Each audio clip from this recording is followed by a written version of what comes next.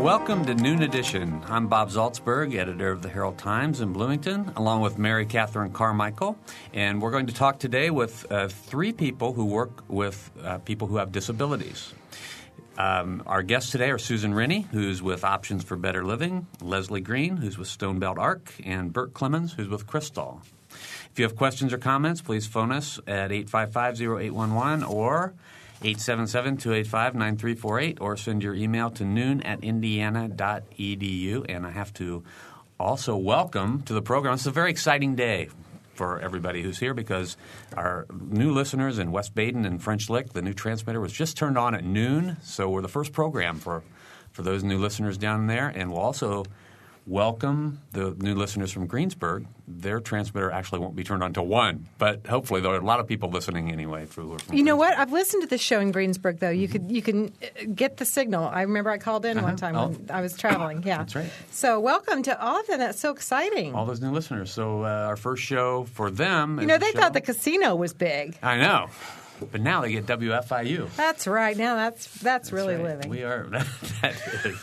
Well, our topic today is people with disabilities, and there are always several different avenues we can go down. I want to welcome back Leslie Green and welcome back Susan Rennie, and welcome for the first time Bert Clemens. So all three are going to be talking about their different organizations. So I thought we'd just start that way and just talk. And Leslie, we'll start with you. Talk about Stonebelt, all right. A little bit of history and what it does. Well, Stonebelt's an organization that's been incorporated since 1959, so we'll soon celebrate our 50th anniversary.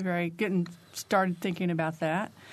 We do serve folks with developmental disabilities as well as people with other kinds of disabilities.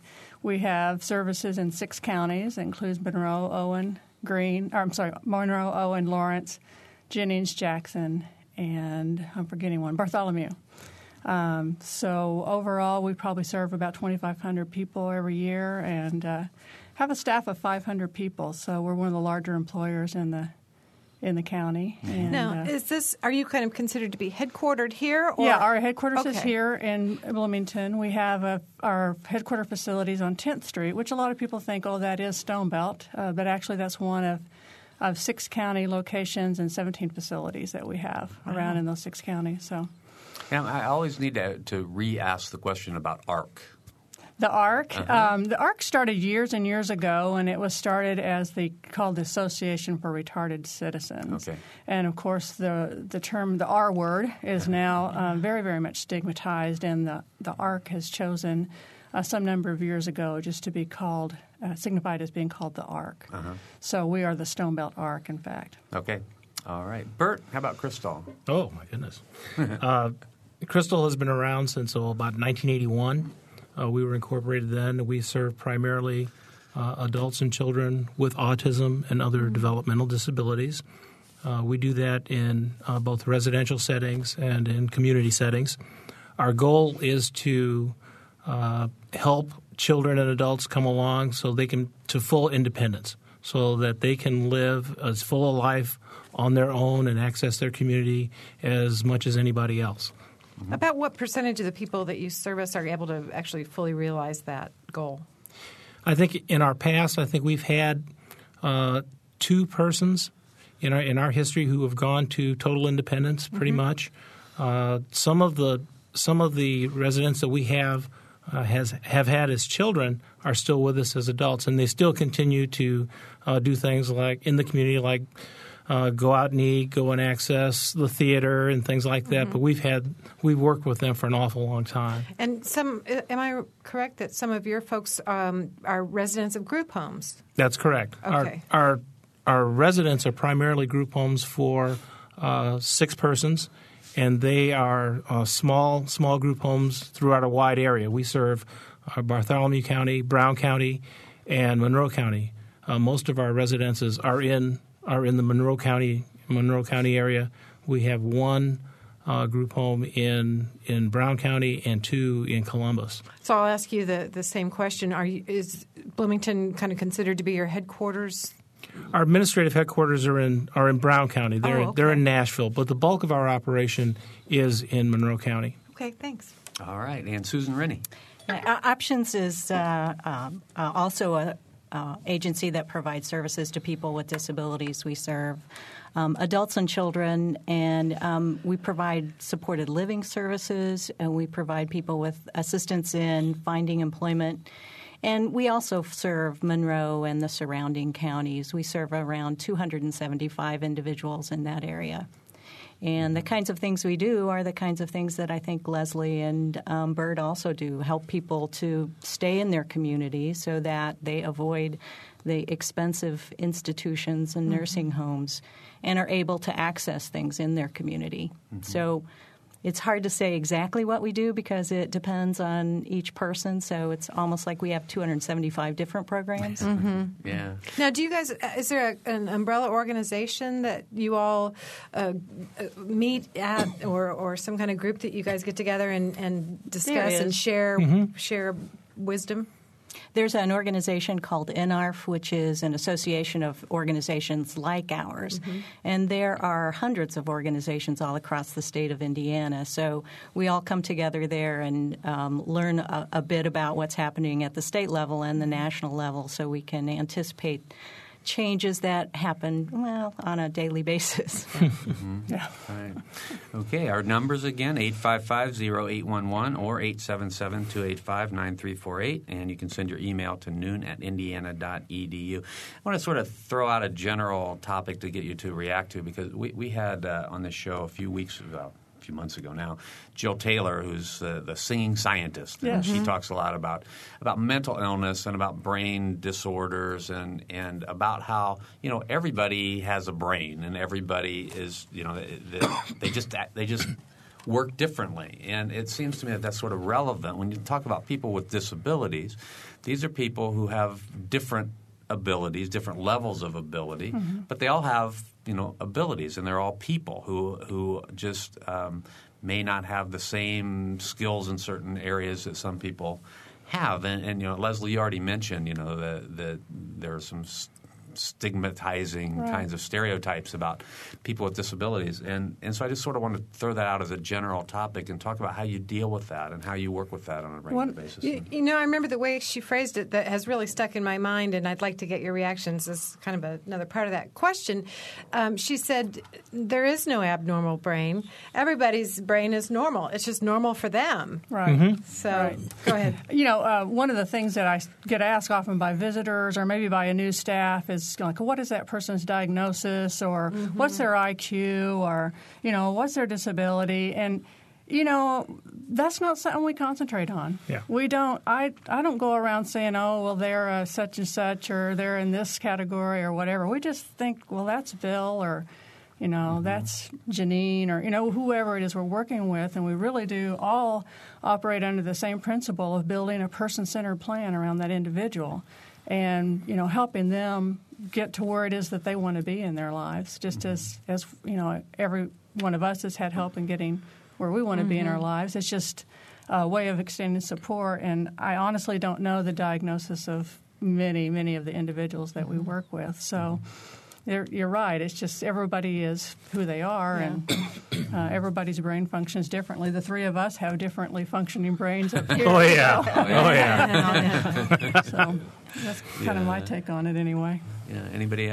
Well, and I think, Susan? in terms of how you address it with the public and with the community, I think a lot of times it's just people have not a lot of knowledge and that just haven't had the opportunity to meet people with disabilities and get to know people with disabilities, because once they do, then it's not, the person with the disability, it's George. And so that's what we really try to do, is have people be part of their community in ways that they may not have been before. I know I'm from a generation where when I went to school, people with disabilities didn't go to that school. And I wasn't aware until I came into this business even where people in my community went that had disabilities, and found out, that certainly they were there. They were just in a separate school. So we give the community, I think, an opportunity to meet people and to get to know George, so that the disability goes away then. Because they're right. Everybody is different. Everybody has gifts.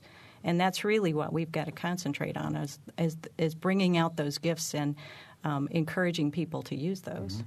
All right, Bert, we'll give you a chance to answer that if you want in a minute. Okay. We have a phone caller, so we're going to go to the phones. And Don. Yes, hi. As a teacher, I've had the opportunity to work with students both here in the public schools in Indiana and Bloomington, as well as teaching at Ivy Tech. Students that have various disabilities, and getting to know them and work with them has always been a very interesting and very positive experience that I've had. However, I think one thing you just touched on already was the lack of knowledge that people have towards people with disabilities, and particularly developmental delays. Particularly, I think the barbaric incident of this man who claims to want to become a physician, believing that autism is due to possession by the devil, is frightening in an era that is supposedly enlightened. I really think that there's a lot of ignorance still out there in our general society that is evident by this behavior that was reported extensively in the Herald Times.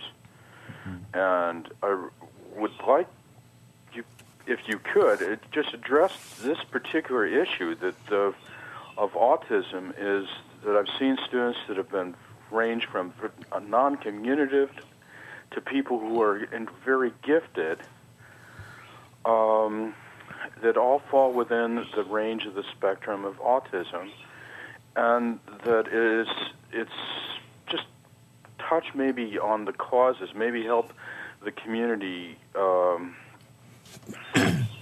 better understand appropriate treatment of training and instruction to help these students and people mitigate their lives to fit into our society. Okay. Bert, you want to start with that? Well, first of all, I think that the event regarding the exorcism was a tragic event. I was appalled when I first picked up my paper and read about that, and I've been following that story as closely as I can. It does give some insight into a pervasive attitude about autism and about developmental disabilities that people just don't understand what causes them, how to work with them, and how to help people become the best that they can be. I think that because autism is along a spectrum, that it affects different people differently, and that some people can be, as one might say, higher functioning than some other people who are maybe lack communication skills or socialization skills. I think that we all need to understand that we can work with all of those persons who have autism, and they all have something to contribute. If we can figure out how to communicate with them and how to guide them along their lifespan. Mm-hmm. All right. Anything else, Don? Okay, Don's gone. All right. Susan, Leslie, any reaction to that? Well, again, I express the same feeling that Bert has. It's such a tragedy that this situation happened with this young man. But it does point out the jobs that I think we all have to do and our colleagues have to do in terms of educating people about the kinds of supports that people need and the way that they can, contribute. We're not. Any of us, I don't think, are in the business of trying to cure anybody. We're in the business of trying to support and help people make the most, of their lives and reach the goals that they've set for themselves. So, well, I would like to point out too that this community is a very welcoming and supporting community, and those kinds of instances are really rare. Yes. Yeah. And I think again, it's a matter of we've sent a message in the past to the community that people with disabilities need specialized services and supports and need to be somewhere where they can receive that that's different than the community. And we're changing that message entirely now. We're saying to the community, no, you're the ones that need to be there and available and supporting individuals. So we've got some work to do. It's not been that long since the message was a whole different one that we were sending. But, I really want to emphasize how supportive this community is just in terms of jobs for the people that we work for and, housing and all of those areas of life.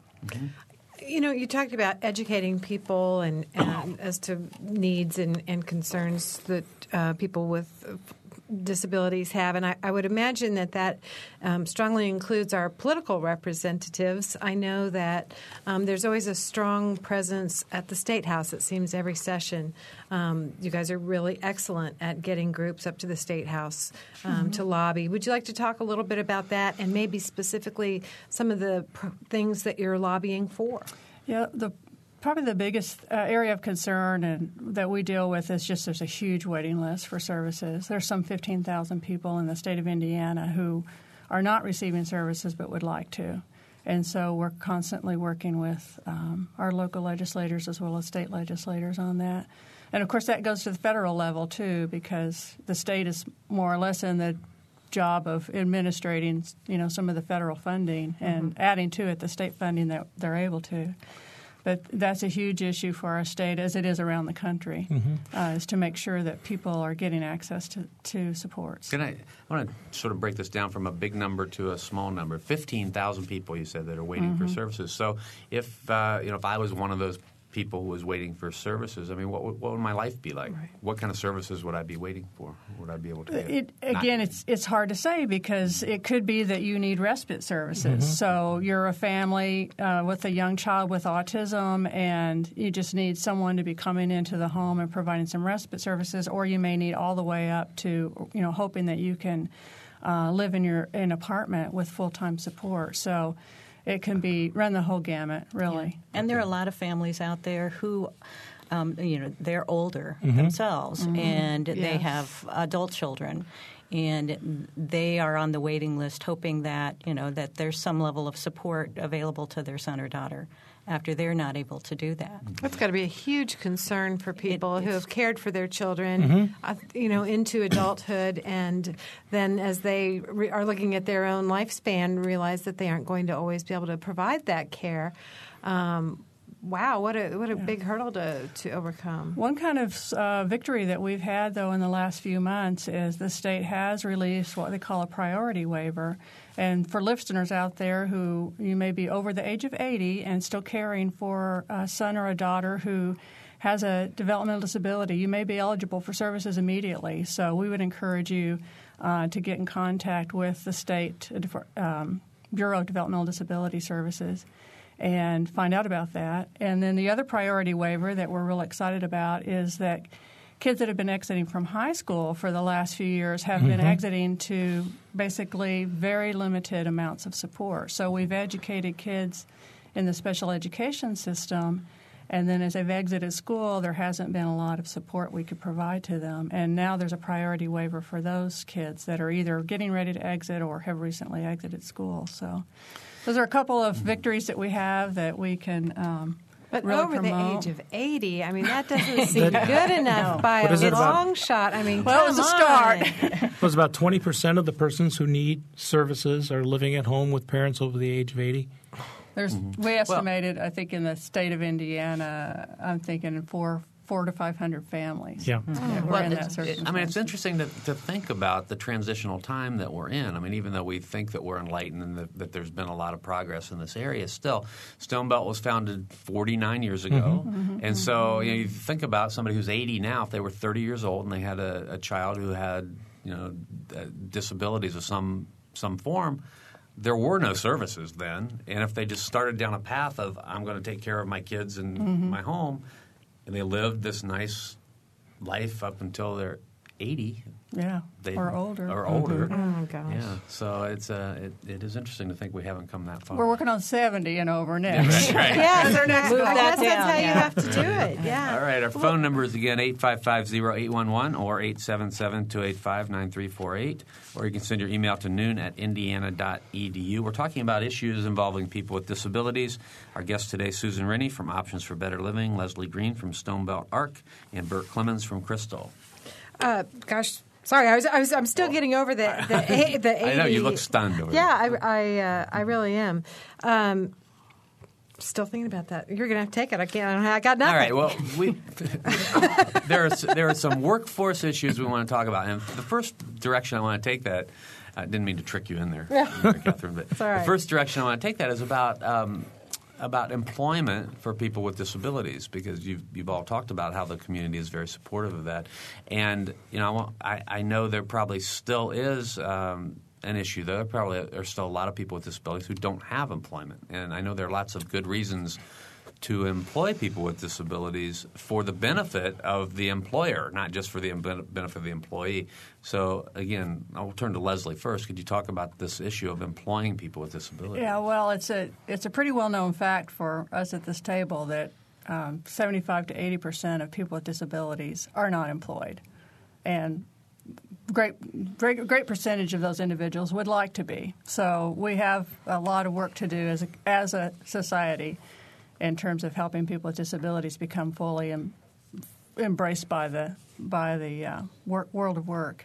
Options and Stonebelt both participate and help coordinate a business-led initiative called Higher Potential of Indiana. And I'll let Susan talk a little bit more about that. But basically, we're working with local businesses to promote this issue. So.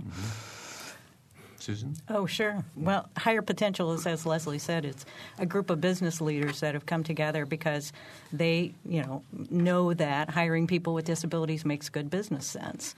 And so they're taking a business-to-business approach to promoting and educating other employers in our community because, people with disabilities make excellent employees.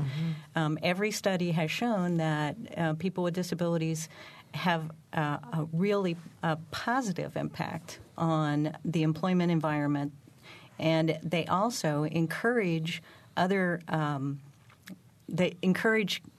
consumers to come to that business. There was a survey that was done not too long ago that showed that there were a couple of things when somebody said, would you, what would make you, go to this certain business? And one was that it was a green business, and another was that they hired people with disabilities. Mm-hmm. So it has a positive impact both in the work environment in terms of the morale and the productivity of other employees, and also on the bottom line. So these businesses have come together, again, to educate others and to help others understand what they've already learned. There's a website that listeners can go to learn a lot more and to get access to those business leaders and talk to them. It's higherpotentialindiana.org. Okay. I would suspect that each of you has had some testimonial from a business who's hired someone with a disability. You could either name the business or not, but could you talk about a specific case? We've had extremely good experiences and working relationships with Ivy Tech, Indiana University.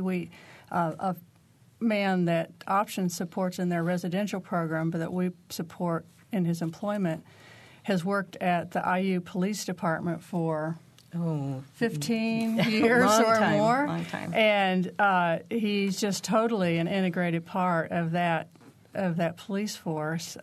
We have folks that are at Carlisle, just about anywhere that you can name around the community. One of the best testimonials I ever heard was from Vicki Davison at Bloomington Hardware. Yes. Mm-hmm. She's hired several people. Yes, she's an excellent, supportive employer. Yes, she is. And then Lori Forrester at IU Credit Union. again, I don't think I've ever talked to an employer who's had a bad experience hiring somebody with a disability, because one of the things that we do is to provide the employer with what support they might need to support that individual. And so we, want to, again, match the person to the job to make it a good fit, and then to provide the supports that person's going to need and help that employer maintain that relationship, that employment relationship on an ongoing basis. So, I'm going to take one phone call before we have to go to a break. So let's go to Dave on the phone. Dave? Hello, Dave. Hello. Hi. Go ahead. Hi. I have a question concerning some of the things that have happened statewide recently with the outsourcing of FSSA. And it seems to me that now that we've done that, we have clients who are needing services, say, for example, an MRDD client, and they're told that they need to get on the computer to go somewhere and find out how to get whatever services they need. Could you maybe address those types of issues or talk about those issues? Okay. We'll do that. Leslie, do you want to start that? But first, could you tell people what FSSA is and also what MRDD is? Family and Social Services Administration, okay. And MRDD, mentally retarded and developmentally disabled. Okay. All right. I haven't run into that personally yet. We have only just begun to even be able to refer people back to start receiving services. So I suspect, because of the waiting list and it just being open, I suspect that we'll start to hear more of that. One thing that we as organizations have always been good at, though, is rolling with the punches. We have state not legislative, but administrative changes every 4 years or so, or every 2 years or so, or however often those things change. And I think we've always had staff that are pretty adept at being able to help negotiate that. The problem is that some people don't always find that person that can help them negotiate the system. And you're right that there may be a concern in that area now if it becomes very automated or computerized. That's going to leave a lot of people out. Mm-hmm. Bert? People are, I think, when the system becomes automated, and people are just not going to be able to call a person, go in and see a person, and talk to them about their situation, and talk to them about the services that they might need, and develop a rapport. I think it's a mistake to fully automate it, and I think that it just doesn't do as good a service for the consumer as it might. Mm-hmm. Okay. Yeah. We similarly are very concerned because it's such a confusing system anyway, because you don't really know where you need to go. There's no real point of access for a lot of the services that we provide. So I'm concerned that people won't access services, and just because they won't know where to go. And the gap, in terms of technology and access to technology, the gap for people with disabilities is huge. Mm-hmm. Most people that we work with do not have a computer. Right, so that's a trip to the library, which is a lot more onerous than it might be for many of us. Right. But I can also say that I think any of us or any of our colleagues who do similar services around the state would definitely try to hold people's hands through that process. Sure. And help. We're going to know a little bit more about the ins and outs. Mm-hmm. It's something that I don't think the state has realized. In some ways, the shifting of the burden that they've done. But that's something that we're all have done and would continue to do. It increases the amount of contact people have with us, because now they would find us in the phone book, where they would know about us and they would call us directly, and we become the starting point for a lot of for addressing a lot of their needs. Mm-hmm. All right, thanks a lot for the call, Dave. Great, thanks. All right, we're going to have to take a short break. Again, you're listening to Noon Edition. Our phone numbers are 855-0811 or 877-285-9348, or you can send your email to noon@indiana.edu if you have any topics you want us to address about disabilities. We'll be right back.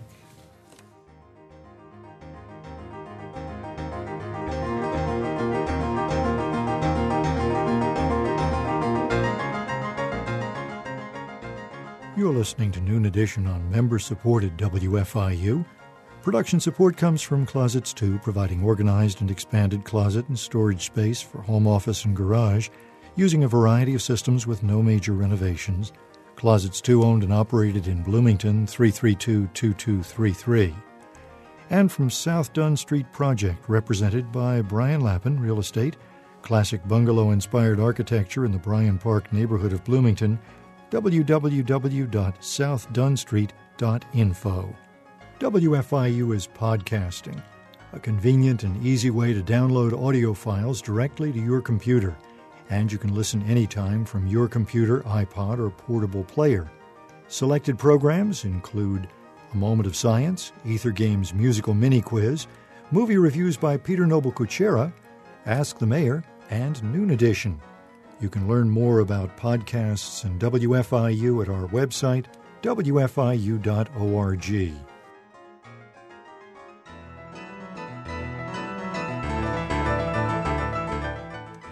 Welcome back to Noon Edition. I'm Bob Zaltsberg from the Herald Times, along with Mary Catherine Carmichael and our guests today, Susan Rennie from Options for Better Living, Leslie Green from Stonebelt Arc, and Bert Clemens from Crystal. If you have questions or comments, please phone us at 855-0811 or 877-285-9348 or send your email to noon@indiana.edu. You know, at the beginning of this show, we forgot to thank Will Murphy, who did a lovely job of filling in for you while you were gone, so we should thank Will. I didn't know how lovely it was. It was lovely. Good. Yeah, he did a great job. Glad that he did. Yep, and he had to take one show solo, so we really need to thank him yes, for that. Yes, thank you, Will. And also we need to welcome again our new listeners from the West Baden French Lick area who just came on board with the new transmitter down there at noon, and also the folks in Greensburg who are coming on at 1 o'clock. All right. Welcome to the WFIU family. That's right. Okay. Well, we were talking about workforce issues and about employing people with disabilities, and we talked before the program about your need to fill jobs in all of your organizations. So, Bert, let's start with you on that one. Well, agency-wide, in our agency and I think across the state, there is much more of a shortage of persons to work with persons with disabilities than I think a lot of people realize. In our agency alone, I think this morning we counted 10 or 12 vacancies for full-time positions that we would like to have filled.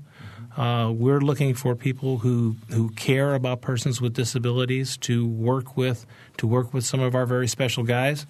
But I think that all of us here today are experiencing this sort of crunch as the baby boomers get older and people need services and people come off the waiting list. We have to be prepared for them. We are searching for people to help us work for our very special guys.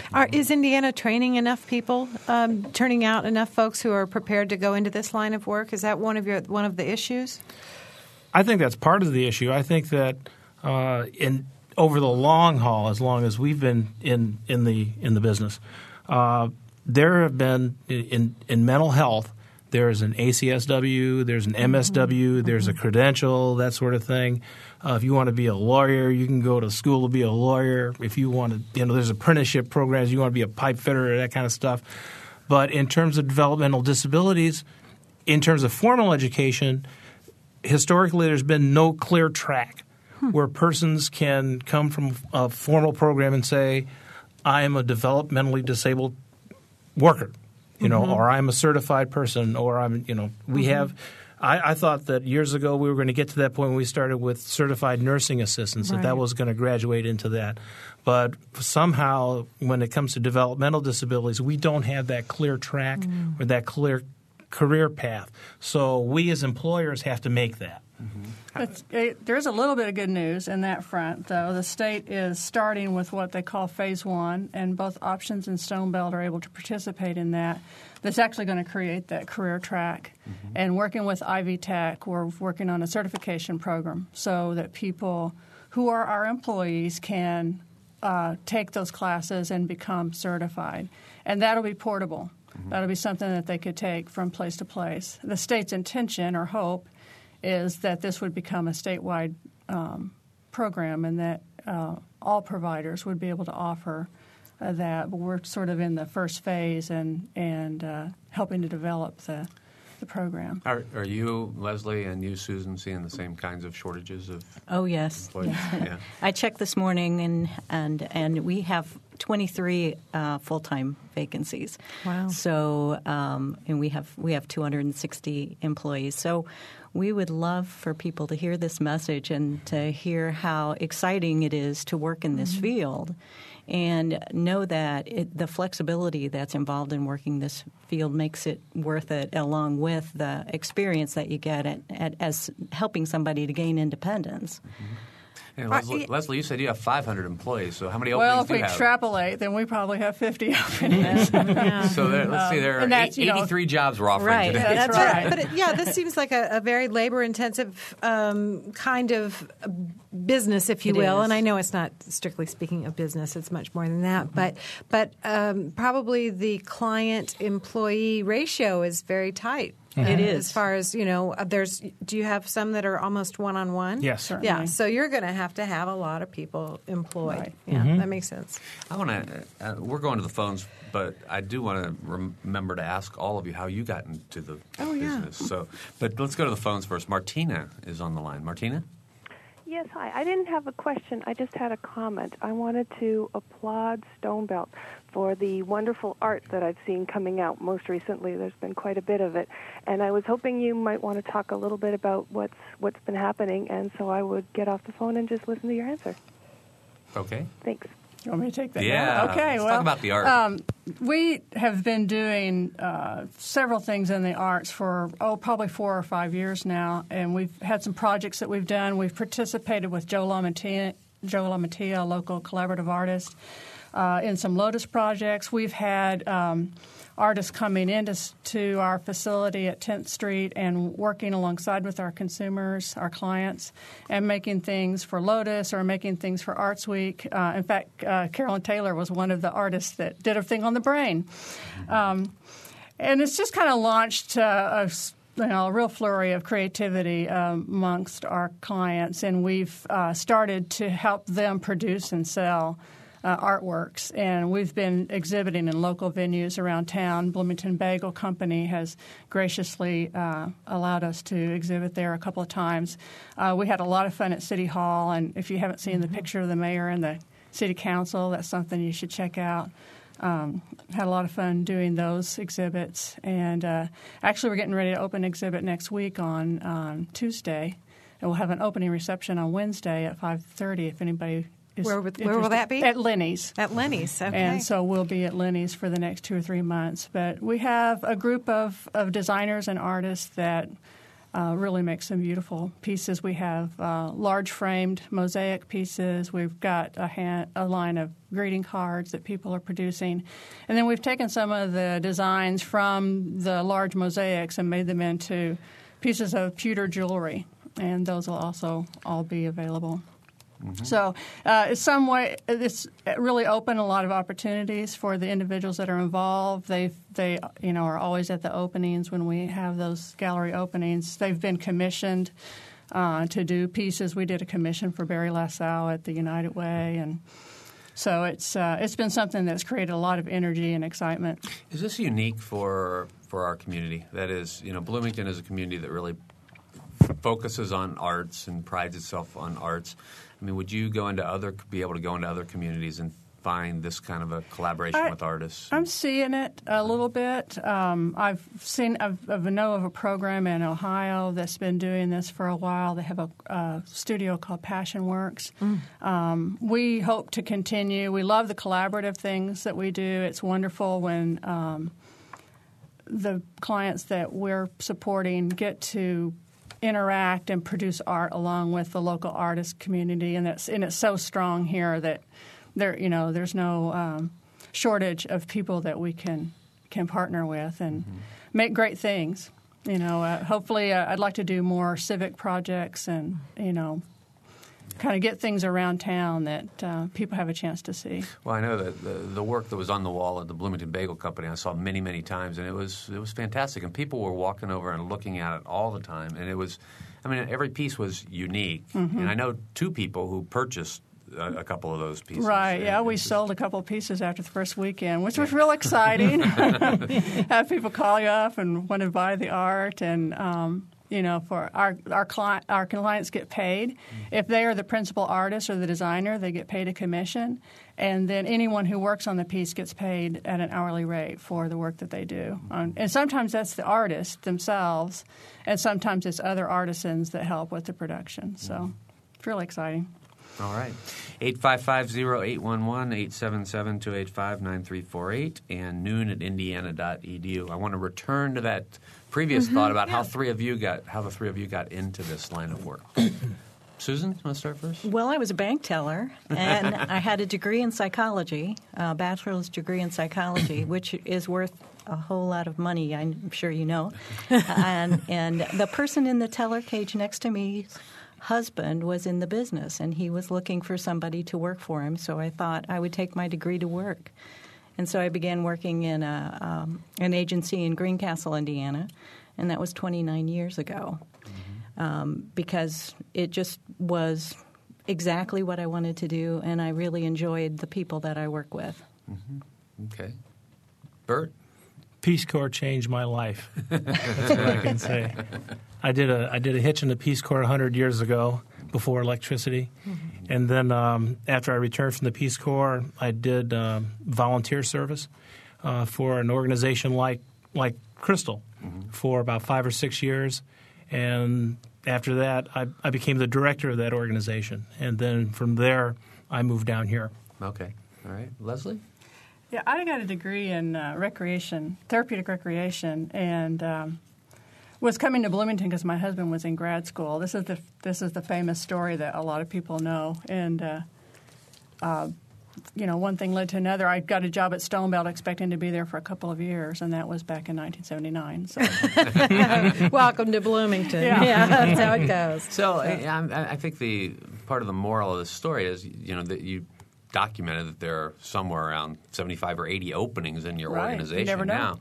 And there are people out there who may have a degree in, sociology, psychology, English, whatever, that just have an interest in working with people. Sure. Yeah, and many of the positions we have do not require a degree. They require a high school education. I wanted just to point out that our chief financial officer started as a part-time substitute. 12 years ago. So, again, you don't know where life is going to take you, and all of us have careers in this field, and we have careers to offer to people. Yeah, well, it's interesting because often we think about agencies and organizations, and we talk about people can volunteer their time, and we need people to volunteer time. We need people to volunteer their money. And now what you're saying is we also need people who want to make it into a career, or at least start down a career path, and we'll pay you to come work with our agency. So that's a little different from the message we usually hear. Yeah, and I think that the fact that the education that is being offered travels. That's important. It's you made the nursing analogy, and I think that really holds up. We've become a more mobile society, so it sounds like this is one of those career paths that you can take with you, and you're going to find employment just about anywhere you go. And there's a lot to be said for that. I've got an email that came in. Shall we do this? All right, here we go. What resources are available for adults who are mildly mentally disabled, not diagnosed earlier, but facing employment challenges today because of the disability? Is there a diagnostic process that could help the adult to understand the disability and work within their capabilities? They have a college degree. Well, I would refer that person to Indiana Vocational Rehabilitation Services because they can help with both of those things. They can help with the diagnostics so that the person can get an idea of what kinds of supports they might need on an ongoing basis, and also connect that person with employment support so that if they're ready to go back to work, they can support that. Vocational rehabilitation can do lots of different things and can pay for any training that the person might need or any kind of ongoing support that they might need to get to a job. Okay. Anybody have anything to add to that? Oh, no? That's supposed to go. I have another question. Okay. Bloomington, I had a most interesting conversation with a man, someone I'd never met before, but he was commuting to Chrysler back in Indianapolis because he had a child with developmental disabilities, and they moved to Bloomington so this child could go to the Bloomington school system and take advantage of services available in Bloomington. And I'm wondering if that's a common story that you've heard before, or and it also makes me wonder, are we doing a particularly good job of mainstreaming, or I don't know if that's the right phrase because this isn't my line of work, obviously, but inclusion. Inclusion. Is that something we seem to be a little ahead of the curve on, or could you just talk about that a little bit? And anybody can answer this. Yeah, I've always felt pretty fortunate to have our headquarters here in Bloomington because there's been so many rich community resources, and the school system certainly, I think, is amongst some of the first that I saw that really started to look at what we would call back in the older days as community-based instruction, that there was life outside the classroom that people had to learn about, and, getting ready for employment and having employment experiences while they're still in school. I think that our school system has done a good job of that. So I've always felt fortunate, and that those kinds of things that we're doing in this community have really expanded out to other communities as well. And, you'll see it better or not so good in other places, but I do think Bloomington is a particularly richly resourced community. In a former life, I was able to provide technical support to high schools around the state of Indiana, and I can say just from that experience for the several years that I did that, I took the things that I learned from the school system here to other school systems around the state. So I think we can really look at the things that we've done here as making significant change across the state. Wow. And so you have probably run into other people who have – go ahead, Bert. I'm sorry. Having moved here, I've been here maybe about a year and a half. This is my second year as the director of Crystal. And I know that coming from other counties in the state of Indiana, that the school system here in Bloomington seems to be a lot more sensitive to the issues of, especially of parents who are facing difficult situations with children with disabilities. I've had real positive experiences here, and I've had some real not so positive experiences other places, and I'm real happy that the environment here is really supportive of that. Great. Well, it seems as if the whole social service network here, I mean, you mentioned Barry and United Way. It's United Way and all its member agencies, plus the many, many other agencies. Well, I know the Bloomington Parks Department is one of the few parks departments that offers inclusive recreation opportunities. So that makes sense, kind of a dovetailing on all the other services. Okay. Well, we only have a couple minutes to go, and I know we've talked a lot about your individual agencies, but I want to make sure people know how to get a hold of you. And if you had a wish list for your agency, this would be a good time to sort of suggest to the community what they could do to help. So, Leslie, let's start. I would just say get involved. If it's as a paid employee or if you'd like a volunteer opportunity. Sadly, a lot of the people that we support don't have a lot of people in their lives. They don't have even family members sometimes. And so it's always wonderful if people from the community find ways to be actively engaged. Do you have any kind of a Big Brothers Big Sisters has a mentoring program? There are lots of mentoring kind of programs with kids in the public schools. Do you have anything similar? Well, to we that? work with Best Buddies here on campus. There's a Best Buddies chapter here on campus, so that's a way that college-age kids can get involved. We don't have a formal program, but you can do everything, from help volunteering in one of our programs to, trying to develop a relationship. There is a group in town called Citizens Advocacy that really works at partnering and matching people that want to be long-term advocates to folks with disabilities. So do you want to offer a phone number or a website for people that Leslie, for Stonebelt? People want to for get in contact Stonebelt, with probably you? the best thing is just to go to our website, which is stonebelt.org, and you can get all the contact information and all the program information you will like from there. Okay. So that's easy. Yeah. Bert? Our website is Crystal, CHRISTOLE.org. Some people get Good job get that spelling. You like that? Year and a half, they can figure that out. Huh? Yeah. We also are looking for a lot of volunteers, whether you're going to serve as a board member or serve in working with some of our kids in some of our homes and things like that. We know that meal times are very stressful for our staff and our guys who are in the homes.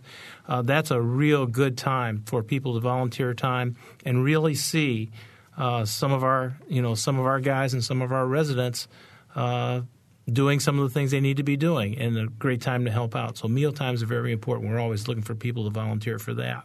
Mm-hmm. Okay, Susan? And options you can reach at optionsfbl.com. And our 800 number is 800-875-9615.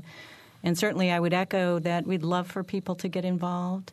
And if there are employers out there that are looking for just the right person, please call us and please visit hirepotentialindiana.org to learn more about hiring somebody with a disability and maybe dispel some of those things that you might think get in the way. Yeah. All right. Well, we're about out of time, but there you have it. You can volunteer at any one of these agencies, with any one of these organizations. They have full-time jobs available with benefits. That's right, with benefits. Wow. Benefits. Training available? Training available, just any way that you want to get involved. So I want to, again, thank our guests today, Susan Rennie, Leslie Green, and Bert Clemens. I want to remind our listeners that if you missed a portion of this program or you want to hear it in its entirety, you can download the program as a podcast on our website, wfiu.org, or just click on the podcast tab on the left side of the screen, and also programs from the past are archived. For Mary Catherine Carmichael, producer Catherine Hageman, and engineer Mike Pashkash, I'm Bob Zaltzberg. Thanks for listening. Noon Edition is a production of WFIU and the Herald Times.